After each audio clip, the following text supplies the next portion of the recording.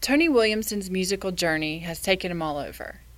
It's carried him to stages around the world where he's played with bluegrass greats like Bill Monroe, Sam Bush, and Ricky Skaggs. It's transported him into a hospital room where he was told he'd never play music again.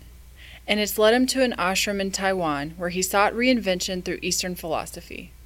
But before the big successes, crippling accidents, and spiritual awakenings, there was his family's home in rural Randolph County where it all began. It was there where he first picked a guitar, plucked a banjo, and strummed the strings of a mandolin, an instrument he was destined to meet.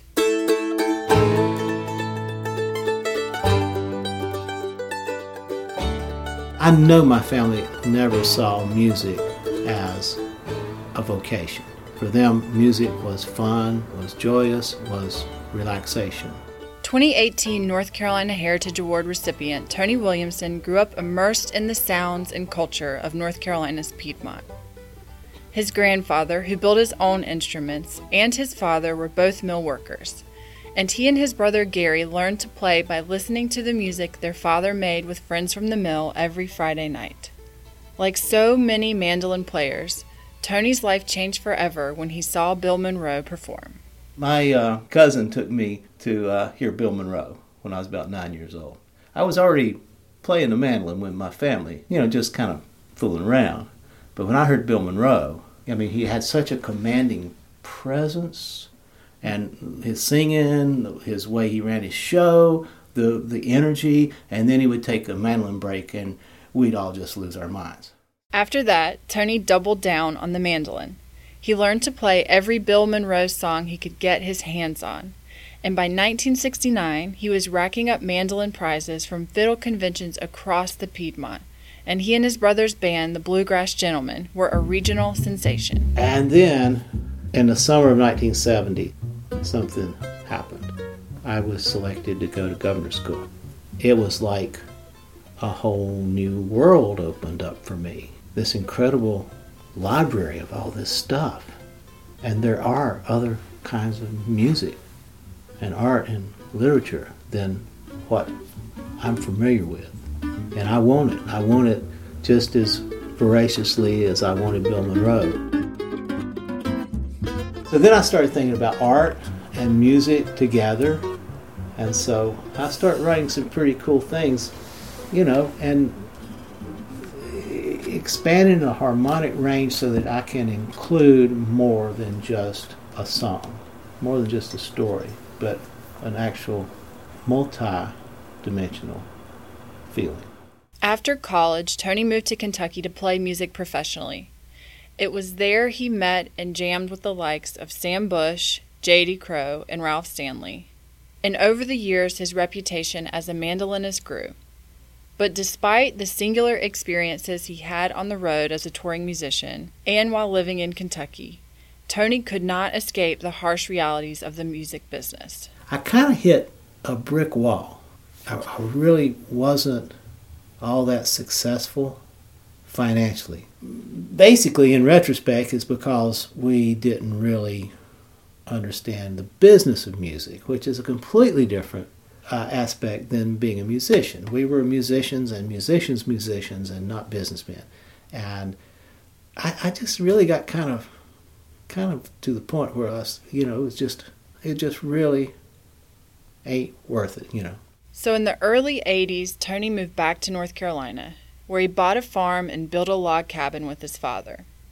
At some point, he thought he'd never play music again. And I remember one of my former students came up here to see me because I wasn't out there playing. And he's standing at the bottom of the ladder and he's saying, "You told me one time you'd never swing a hammer because you cared about your hands." And I said, "Well, I finally realized nobody really gave a damn about my music."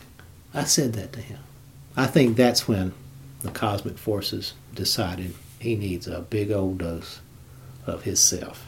And so I had a series of accidents, farm-related, car wrecks. And I was told by an orthopedic guy in Chapel Hill I'd never play music again.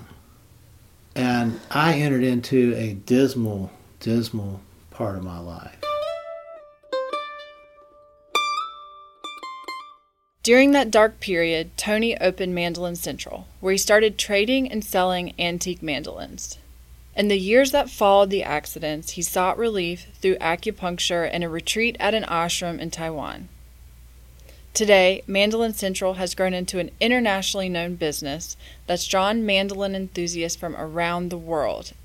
And Tony's back on the mandolin, playing pain-free.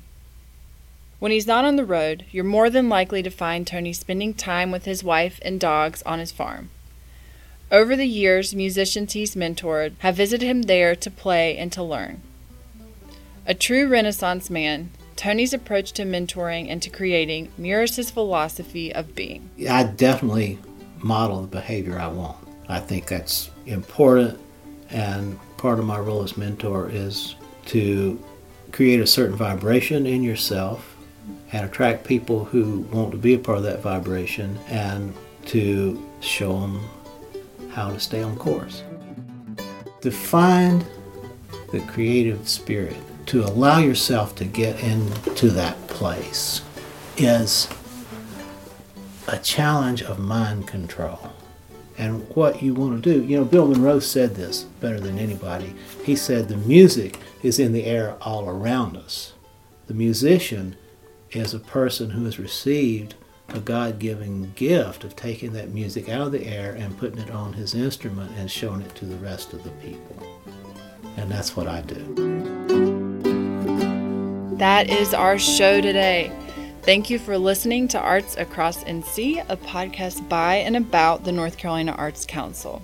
The music you heard today was all Tony Williamson, and you can catch him performing live at the 2018 North Carolina Heritage Awards on May 23rd in downtown Raleigh. Get your tickets for it at pinecone.org. Tune in next week for another feature on a Heritage Award recipient, and if you liked this show, share it with your friends, and follow the North Carolina Arts Council on Facebook, Twitter, and Instagram. We'll be back soon.